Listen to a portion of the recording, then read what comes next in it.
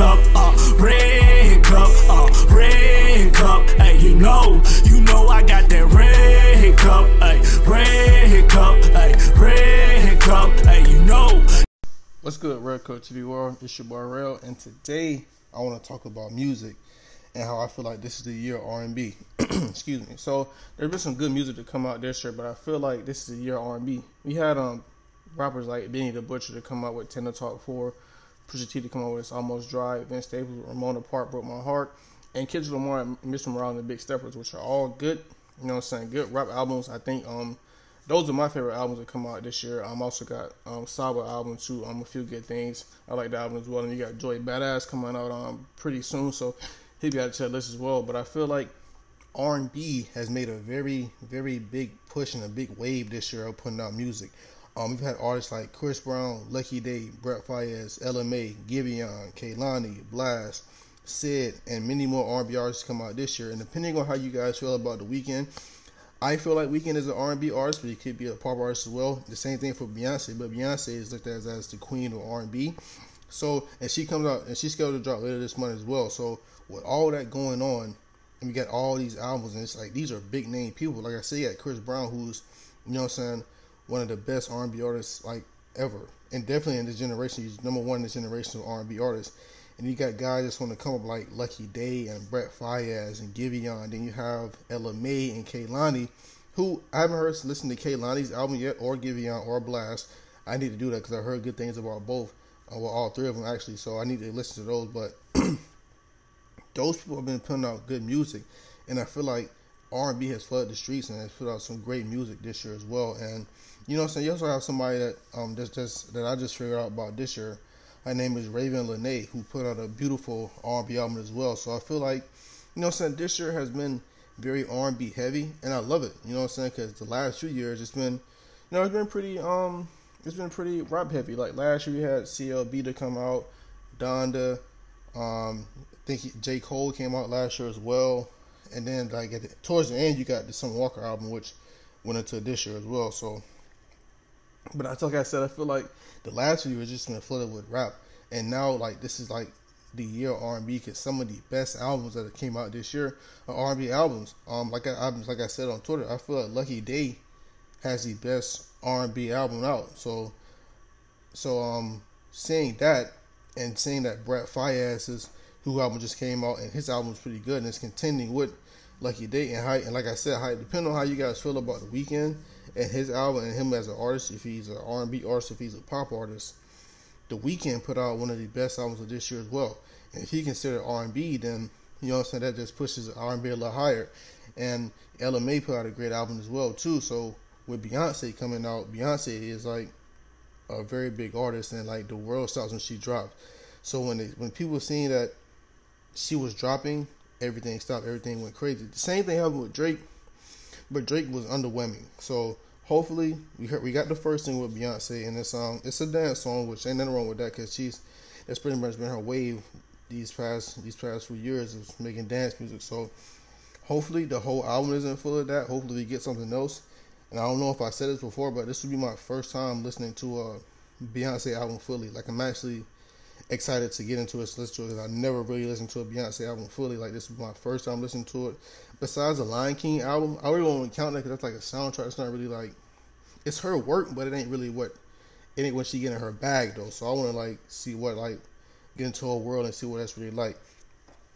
But and then also with R&B, besides like music coming out, we had the verse between Omarion and Mario, where Mario smoked Omarion, but it also put R&B on a big stage. But it also kind of dimmed a little light on R&B, because this is some guys that went up there, like Ray J and a few other guys that went up there that was going up there and they really wasn't singing, and that brought up the conversation between studio singers and actual singers.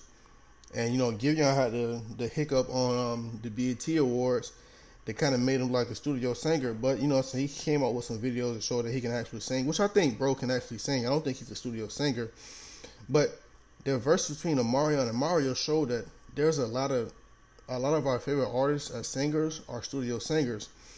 And somebody brought this up on Twitter that was saying that Usher was a studio singer, which is crazy because his Tiny Desk performance, I think, came out a few days after it, and he clearly showed on his Tiny Desk performance that he is not a studio singer. Like, Usher really dead ass can sing, and he's not one of these guys that is only good in the studio.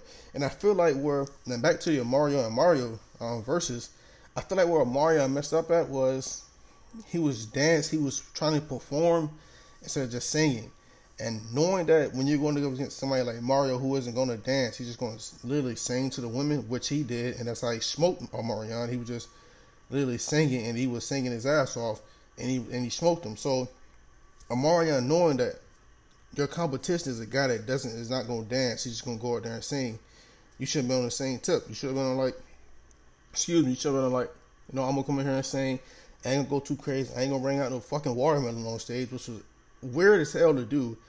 I don't know why the watermelon was on stage. I don't know what the hell that had to do with the verses. I ain't really watched the verses, so that might play the part in something. But when I seen nigga just eating watermelon on stage, like, bro, what you doing? I thought we was singing songs and playing hits, bro. You wilding on stage, bro. You know what I'm saying? The same thing with Ray J. Nigga was eating cup noodles at the BET Awards, bro. Talking about you was gonna deal. Nigga, we don't care. Don't do that. That's weird. You wouldn't do that at the Grammy, so don't do it. That's another story, though. We gonna get on that. But like I was saying, bro, Mario just went out there and just was like, you know what I'm saying, go out there, sing your songs, you know what I'm saying, do the shit that people love, but you went out there dancing, eat watermelon and shit, and you got your ass smoked.